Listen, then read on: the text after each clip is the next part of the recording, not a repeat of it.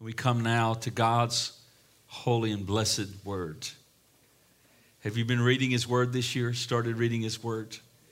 Read it. It will bless your heart. It'll bless your soul. It will bless your heart. This is what's on my heart and my life today. And let me just say this. Can I get an amen? Amen. All right. You say, why did you say that, Pastor? Because that's what we're going to talk about today. Right. We not only can get an amen, we have an amen. And this amen is a person. His name is the Amen. I'm going to talk about the Amen, the faithful God. That's my title today. The Amen, the faithful God. And I want to talk about what that means to us. It means three things, at least. At least that's the things that I want to bring out. What does God's faithfulness mean to us? How does it impact our lives? How does it fuel our lives? How does it comfort our lives? How does it strengthen? What does it mean to us as we walk out this faith in Jesus Christ? What does it mean to have a God who is a faithful God? Well, I think that we definitely would all agree on this. We're living in challenging times. The last 2 years have been incredibly challenging. Even today, I had a pastor friend from Forney. Their whole church is shut down. And I said, we're praying for you, and I will pray for him. And then I saw an announcement from the church in New York, a church that I love, Brooklyn Tabernacle, completely shut down until later this month.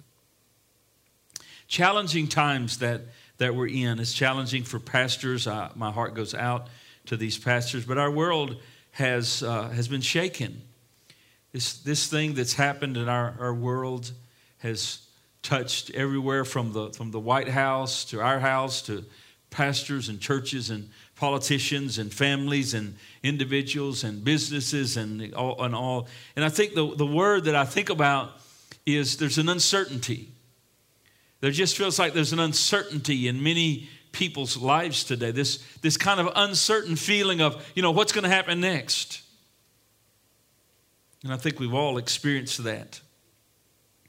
And I think on top of that, there's been this steady stream of misinformation. And you wonder, is this real? Who's telling me the truth? Is this information true? And I think it's caused and it's created in the minds of millions of Americans kind of a mistrust in certain power structures.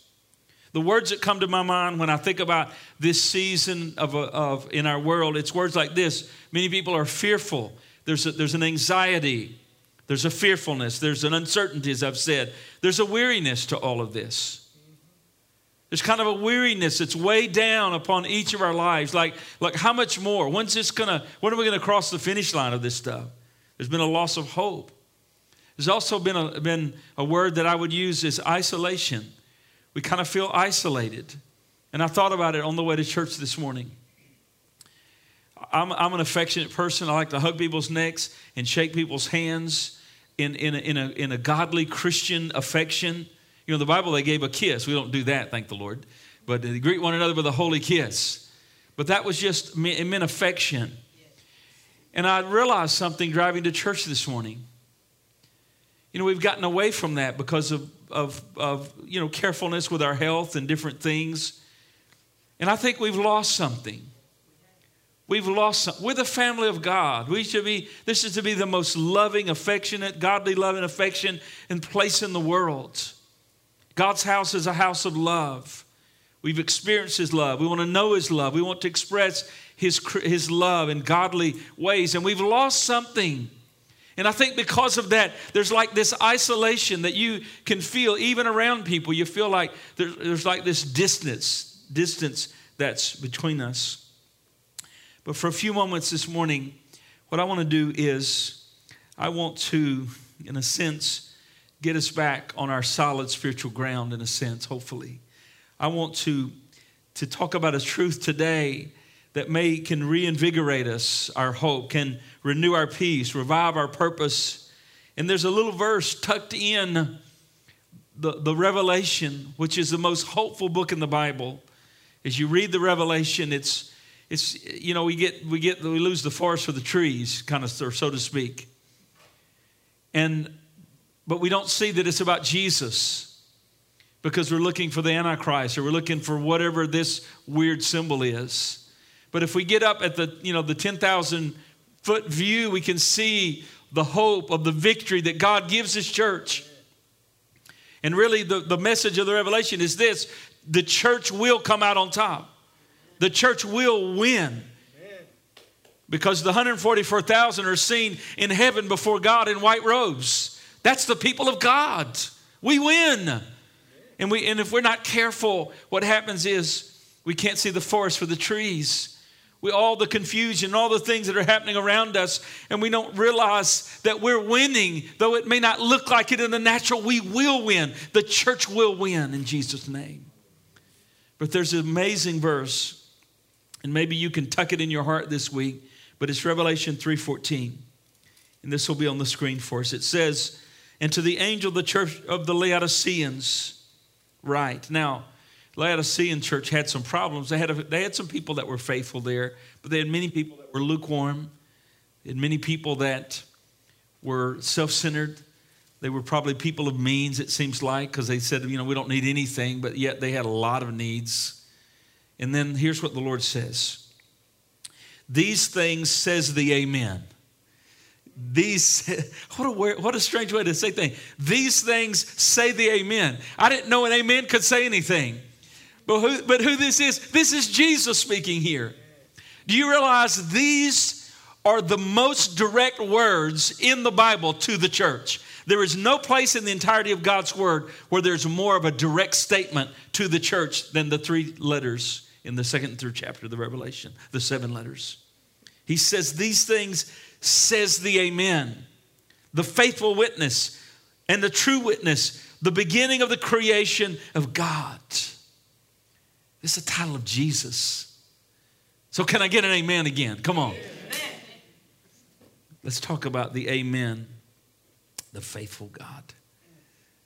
In the Old Testament, the word faithful comes from A-M-A-N, amen, amen. We get in the New Testament with an E in the English, A-M-E-N, and it just means the so be it, or the support. It's the amen. It's the so be it. And what the scripture says in 2 Corinthians 1:20, it says all the promises are amen. In other words, everything God says is an amen. And the reason is because He backs it up with His power, with His all-knowing, with His promises, His character, His faithfulness, what He says He's going to do. So it's so be it. It's going to happen in His timing and His purpose.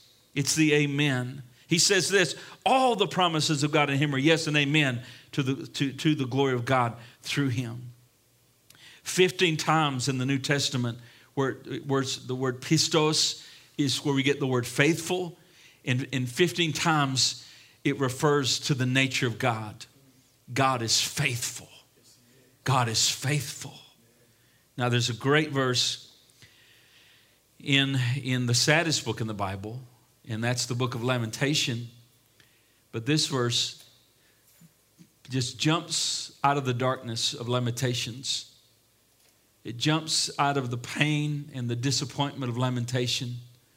As Jeremiah's weeping, and all of a sudden, this verse springs up through the Holy Spirit to his heart. It says in Lamentations 3:22, Through the Lord's mercies we are not consumed, because His compassions fail not. Now you have to understand where Jeremiah is. Everything around him is burned down. The people are, it is so bad that I don't have words to describe how bad it is. I can tell you this, mothers are eating their children, literally. Literally, ladies, mothers are eating their children. Worst thing you've ever seen. Jeremiah's in the middle of all this confusion, all this darkness. And the Holy Spirit says this to him, verse 23. Because of your compassions, they fail not, verse 23. They are new every morning. Great is your faithfulness. I mean, you just think about it. In the midst of your worst trial, your worst pain, the worst news you could receive, the worst trials you've ever been through, that's what Jeremiah's going through. In the middle of that, he says, God is faithful. Amazing. Often the Lord reminds us of his faithfulness. Sometimes, serving the Lord is like a marathon. It's not like now in America, and not trying to be unkind, but in many American Christians, it's like a sprint. It's like a 100-yard dash. I want it now, and they don't understand the ways of God's cogs turn slow sometimes. God's patient. God takes a long time to do things. A day of the Lord is 1,000 years, 1,000 years a day. And he calls us to wait on him. Most American Christians don't want to wait for anything. But I want to tell you this. There's times that the Lord will remind you that the things you've done for him through the years, they haven't been in vain. Right. You've prayed prayers that you thought God didn't answer, but he has heard those prayers, and he will answer in his time. Things you've done that you've completely forgotten about. You've forgotten about them. Maybe you taught a little class to some little old kid. I mean, even we ministered to Sam, and he came in, and I thought, who are you? I didn't even know who he was. You've gotten better looking, so I didn't know who you were. Yeah, I remember you now.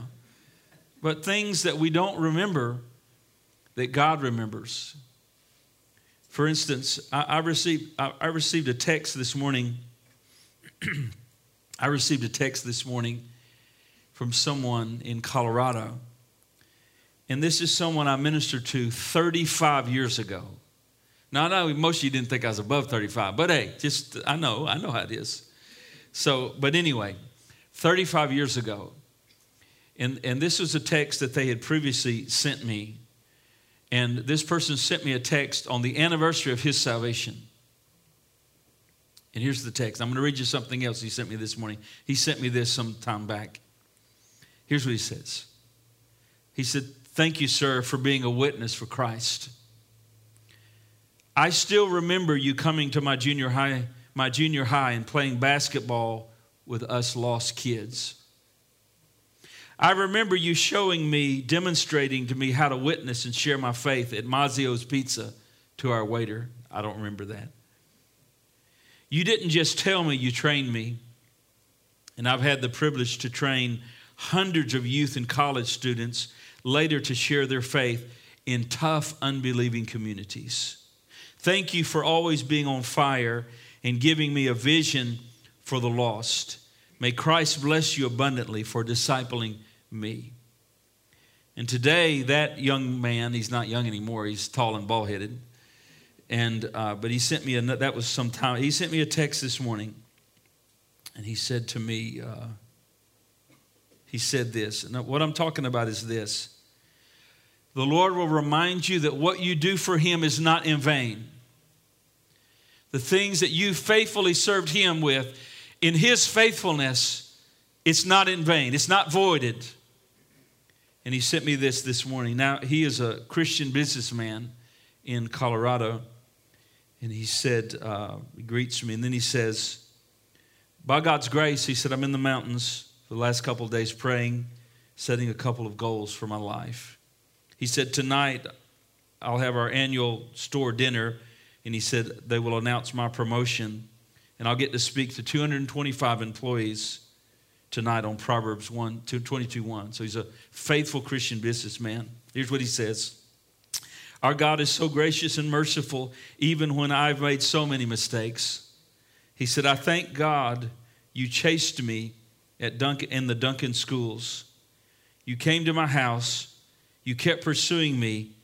And even when I didn't want to be found, and that's true, he did not want to be found. Because of you, I have a hunger for the word, and I've completed my 16th year of reading through the Bible.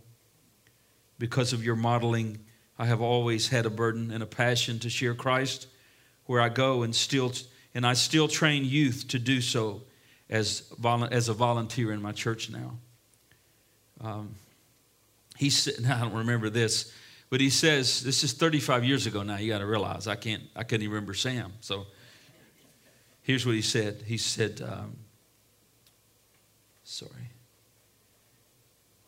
He said, I remember when we were in youth service, you quoted Psalm 91, and then your quote that you said after that, he said, it still haunts me. And this was a quote that I quoted that somebody else had said, but I said this: the world has yet to see a man or woman 100% sold out, what they can do. The world is yet to see what God can do with someone who's 100% sold out to them. And that was actually a D.L. Moody quote, or actually someone quoted it to D.L. Moody. He says, I'm still surrendering and falling forward to be one of those. Bless you and thank you for thinking. Thank you for service. So, and I got that this morning, and I thought, I had forgotten about those things, those seeds I'd sown, those times that I would go to those high schools and spend time playing with basketball with those lost kids and chasing this. His name is Jesse.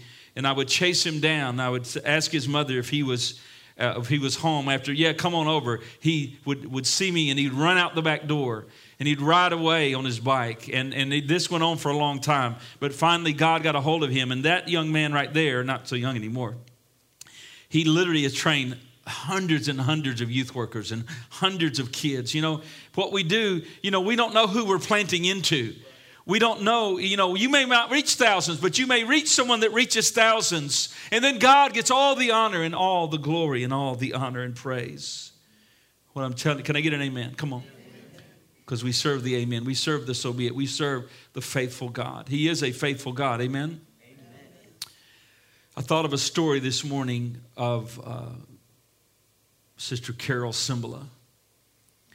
And I've just respected the Cymbalists through the years. Amazing people. They serve at Brooklyn Tabernacle for 50 years, I guess. I remember she told a story. She wrote a song from this story. And this was a very dark time in their lives. Their oldest daughter had turned her back on God.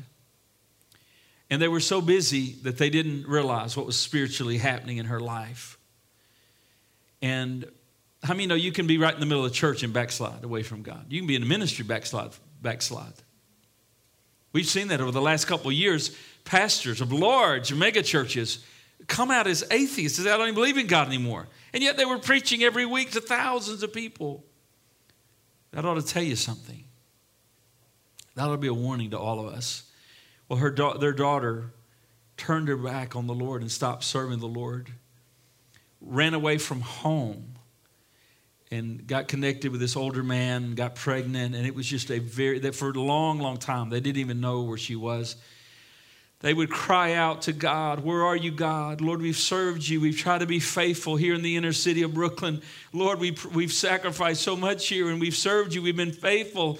And Lord, it's like you're not hearing our prayers. Where's our daughter? And they would cry out to God and cry out to God. And then to insult to injury, Sister Cymbala was diagnosed with cancer during this same dark time. And here she is laying in a Brooklyn hospital with cancer, daughter gone. There's just like their whole life had been engulfed in darkness. And she does what we would have done. She starts having a pity party. Why this and why that? And why are we going through this? And it was there laying on that hospital bed that the Lord dropped the song in her heart. He is faithful. He is faithful. Faithful to me. It was there in a hospital bed with the diagnosis of cancer. Their daughter gone where they don't even know, with some ungodly man. And it just seemed like darkness had engulfed them. In the middle of that shines the faithfulness of God. Just like Jeremiah, through the darkness, through the disappointment, through the downturns, through the questions, all of a sudden, once again, the amen shows up. The so be it shows up. The God of faithfulness shows up. And he said, I'm here and I never change. I never change. Amen. And through all of that, the backside of that story is their daughter did come home. One night, their church has prayer meeting every Tuesday night. It's different than our prayer meeting. I thank God for you that show up. The few that show up there, a couple thousand will show up for a prayer meeting. On the subway, the inconvenience of the subway, shoulder to shoulder, stinky people, rain, hot. They come from all over that city of New York. Why? Because that church believes in prayer. And it's amazing. I can't even go into it. But anyway, one night, they'd prayed for this young lady a long time. And finally, it was one of those things that the pastor's wife, they don't want to be the center of everything. They don't want to be their need every time they come together. So they kind of suffered quietly. And then the story was that on one of those Tuesday night prayer meetings, one of the faithful, godly ladies of the church got the pastor's attention and said, "Pastor, I really feel like we need to pray for Chrissy. Tonight, right now, we need to pray for her." And so he yielded to that word, felt like it was the Lord. And he's in that story, they said that church went into intercession. Do you know what I'm talking about? Have you been a part of people like that? Not just people that just pray, but it was like travail, a spirit of travail fell. That whole church, it was like a birthing room. They cried out to God. There was tears, there was wailing, there was mourning as they were reaching to God for this young lady. That was on a Tuesday night. And before that week, and they didn't know where she was for months on end. Before that week was over, Sister Cimbala went upstairs to the Pastor Jim and said, "Chrissy's downstairs." And he went down there. And one of the first things she said is this: "Who prayed for me? Somebody prayed for me." And she told him an experience that she had and what the Lord had done in bringing her back. Prayer works. Why? Why does prayer? It's not just about prayer. It's the God of faithfulness that we pray to. It's the amen that we pray to that is alive and real and hears our prayers. And he will move heaven and earth when he hears the desperate cries of his people. He hasn't changed. The church has changed. We're wanting to treat the church and we want to treat God like a drive-through. And he said, no, it's a 20-course meal. It takes time to work in my kingdom. But God did that. I wish I could play that for you. They'd probably knock us offline for some kind of copyright deal. But anyway, I'm going to tell you there's a God whose word is his bond. Yes. There's a God that we serve today that you can trust him completely. He's faithful in all things. Time does not change him. Circumstances doesn't change him. He knows no vocabulary like hard or difficult or impossible. Those are not in his vocabulary because he's faithful in all that he is and all that he does. So let me drop just 3 little thoughts to you, and I'll be brief on each one. What does this faithfulness mean? And I've already really preached it. But number 1 is this. What his faithfulness means is this. It means that when I pray, I can pray with absolute confidence. When I get on my face before God and I pray for our church, our family, or our board members, or I pray for our workers, or if I pray for some lost person somewhere or some missionary somewhere, I don't have to get down and be, indecisive and, I wonder this. We don't serve a God like the mythological gods. If you remember studying Greek mythology in school and the gods are just temperamental, you don't know how they're going to be this day or that day, just whatever. We serve a God that is the real God. We serve a God that when we pray, he's a God that's unchanging. And one of the ways that he's revealed himself is he is a faithful God. And he hears our prayers. Listen to this amazing verse. Here's another little verse you need to tuck away in your heart this week. Psalm 143, verse 1. 143 verse 1. Hear my prayer, David says. Hear my prayer, O Lord. Give ear to my supplication. In your faithfulness, answer me. You can tell David had prayed before. David had already had some answers to prayer. He knew, Lord, you did it before. You're faithful. I'm coming back again with another need in my life today. Dear brothers and sisters, you can pray with confidence. But you're not going to go to God today and then, tomorrow he'd be something different. Or tomorrow he'd be moody or whatever. No. He's a loving God. And he says, would you come visit me? Come. And it just simple prayer. Simple prayer. The psalmist says in Psalm 50, call upon me in the day of trouble, and I will deliver you, and you shall glorify me. Psalm 91:15, he shall call upon me, and I will answer him, and I will be with him in trouble, and I will deliver him, and I will honor him. Jeremiah 29:12, then you shall call upon me and go and pray to me, and I will listen. Oh, brothers and sisters, your prayers are never wasted. Never wasted time. No, listen, no time spent in the presence of the Lord is ever wasted. Because God is the amen, because he's the faithful God. When you pray, you can have maximum faith. You can have faith that mountains are being moved. You can have faith that prayers are being answered. You can have faith that provision is coming. You can have faith that you're safe in his presence. Why? Because he's the living God. Jesus, our Lord. Here's the second thing, and I'll be quick. The second thing about God's faithfulness, how it affects us, is that because of he's a faithful God, we can conquer all evil and temptation in our lives. God has revealed himself as deliverer. And I think it's an important characteristic and quality that he possesses, that he's revealed to us that we should embrace during this season.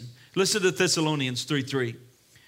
It says, but the Lord is faithful. The Lord is faithful. He's talking to Thessalonians. The Lord is faithful, who will establish you and guard you from the evil one. Notice again, the faithfulness of God connected with his delivering presence. Thessalonians, listen, the Lord is faithful. He will establish you where the enemy will not move you. He will guard you from the evil one. He's faithful. And then we're taught to pray this. Do not lead us into temptation, but deliver us from the evil one. We should pray that every day. Listen, Satan didn't take a break. Those little imps of hell, his little demons, don't take a break. They want to harass us. They want to torment us, but we will not allow that, because we're going to pray, deliver us from the evil one. Deliver our families, our marriages, our children. Deliver our church from the evil attacks of the enemy. And then I love Corinthians. No temptation. And that word is thalipsis. And it means the pressures. The pressure, like a paperweight. That's what it means. If there was paper here, thalipsis in the Greek means pressure. It's like a paperweight. And we feel that, don't we? We feel that. You and I both feel that at times, the pressures of trials and temptation, but it's not overtaking you. Except such is common to man, but God is faithful. There it is again. Who will not allow you to be tempted beyond what you're able, but with the thalipsis, with the temptation, will also make a way of escape that you may be able to bear it. We serve a faithful God. You say, where is he? He's with you in the trial and the struggle. He knows the pressure points. He knows how much you can handle, and he will not allow it to overcome you, because he's the amen, the faithful God. Amen. I love Timothy. If we are faithless, he is faithful. Listen, if we are faithless, he is faithful. No one has to point out any unfaithfulness in me. I know it all. We all know our unfaithfulness. There's times when we haven't prayed like we should. We haven't lived as close to God as we would want to. There's times that we failed in serving him. But no one can ever accuse God of that. He's perfectly faithful. And one of the areas that he's faithful in that I just love about him is the Bible says in John, if we confess our sins, he's faithful and just to forgive our sins and to cleanse us from all unrighteousness. Listen, we all have fallen short of the glory of God. And there's no one in this room that's ever truly approached the Lord and said, Lord, I failed you, and I'm sorry. There's not one person in this room that failed to walk away with mercy and cleansing and forgiveness, not because of what you are, but because of our faithful God to dispense his blood. How many know his blood's still cleansing? Shouldn't we tell the world that? Shouldn't we? I mean, isn't that the message to the world? To the broken, to the undone, to those that have damaged their own life with their stupidity and their bad choices, and they feel like there's no hope. Shouldn't we just announce it from the housetop that the blood of Jesus still cleanses from all sin? He's still a merciful God if we will come and be recipients of his mercy. He's faithful in the time of our trial. He says God's our refuge and strength, a very present help in our trouble. And then thirdly, I'll leave this with you. Because of God's faithfulness, because he's the Amen, you and I can have courage to face a very fearful world. I just refer to Jeremiah again. Lamentations is the saddest book in the Bible. You know, don't read it today. You get a little depressed. I mean, it's really depressing until you get to chapter 3 and you're brought out into the light of God's faithfulness. It's some of the most heart-wrenching, depressing words. You say, why is that? I think Jeremiah probably felt like his ministry was in vain. How would you like for God to call you the ministry? And the Lord to say to you, okay, I'm calling you the ministry, and here's what I want to tell you. You're going to preach 40 years to people that don't want to hear you. You're going to preach 40 years to stubborn-hearted people that are not going to listen to you, and eventually I'm going to bring my judgment on them. You'd feel like your whole ministry was in vain. And that's exactly what happened. Jeremiah preached 40 years to people that wouldn't listen. They wouldn't turn from sin. And then here is Jeremiah in the book of Lamentation, and his heart's broken. His eyes are rivers of tears. And for 18 months, he watches a siege of the Babylonians. People are dying. They're starving. Women are killing their children and eating them to survive. Lamentations 4:10 says that. And then you get all these words of Jeremiah. The book starts out like this in chapter 1, verse 1. How lonely sits the city that was full of people. How like a widow she is, who was great among the nations. The princess among the province has become a slave. She weeps bitterly in the night. Her tears are on her cheeks. Among all her lovers, she has none to comfort her. All her friends have dealt treacherously with her. They have become her enemies. Talking about Jerusalem and God's people.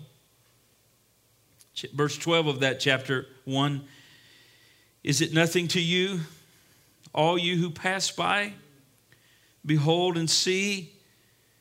If there is sorrow like my sorrow, which has been brought on me, which the Lord has inflicted in the day of his fierce wrath. Here's a man with a spiritual burden. Here's a man seeing people being destroyed, the city of the great king being destroyed, people being taken off, starvation and dying all around him. And his heart's broken because of the destruction upon the people. Verse 16, for these things I weep. My eye overflows with water because the Comforter who should restore my life is far from me. My children are desolate because the enemy prevailed. Chapter 3, verse 3 and 4. Surely he has turned his hand against me time and time again throughout the day. He has aged my flesh and my skin and my bone and broken my bones. And then he comes to chapter 3, verse 16 and through 20. We're almost done. He has also broken my teeth with gravel and covered me with ashes. You have moved my soul far from peace and have forgotten prosperity. And I said, my strength and my hope have perished from the Lord. Remember my affliction and roaming, the wormwood and the gall. This is Jeremiah's heart is so broken because of the rebellion and the judgment that have come because of that reaping. But then all of a sudden, his pessimism has changed. when we come to verse 23 and 20 to 23, what changes his attitude? It's the faithfulness of God. And he says this in Lamentations 3:20, my soul still remembers. In the middle of all this, my soul still remembers and sinks within me. This I recall to mind. Therefore I have hope. In the middle of the most hopeless circumstance we could ever imagine, the prophet says, but I still have hope. I mean, no, there's nothing so bad that it's beyond the reach of God. The amen. It's beyond the faithful hand of God. It'll never be beyond the promise and the power and the grace of God. And in the middle of where we are today, or where you are, or where somebody you may know in a dark place, we can bring this to mind, and it's this: through the Lord's mercies we are not consumed, because his compassions fail not. They are new every morning. Great is your faithfulness. And the great hymn, of course, was written. Great is thy faithfulness. Great is thy faithfulness. Morning by morning, new mercies I see. The faithfulness of God. He said, I'm the I am. I'm the so be it. What was Jeremiah doing? And I'll close. Jeremiah was doing this, and I would say it this way. If your joy is only dependent on what your natural eyes can see God doing, you're not going to have joy, because we can't always see with our natural eyes. But with the eye of faith, Jeremiah says, I remember his faithfulness. Therefore, I have hope. And God took care of Jeremiah. In the middle of all that, God preserved him. We serve the I am today. No matter where you are today, in the middle of the darkness, in the middle of the questions, middle of the pain, the disappointment, maybe the loss. In the middle of that, if we could just see there's a bright word of God that bursts forth out of our darkness. And it's this: his mercies are new every morning. Great is his faithfulness.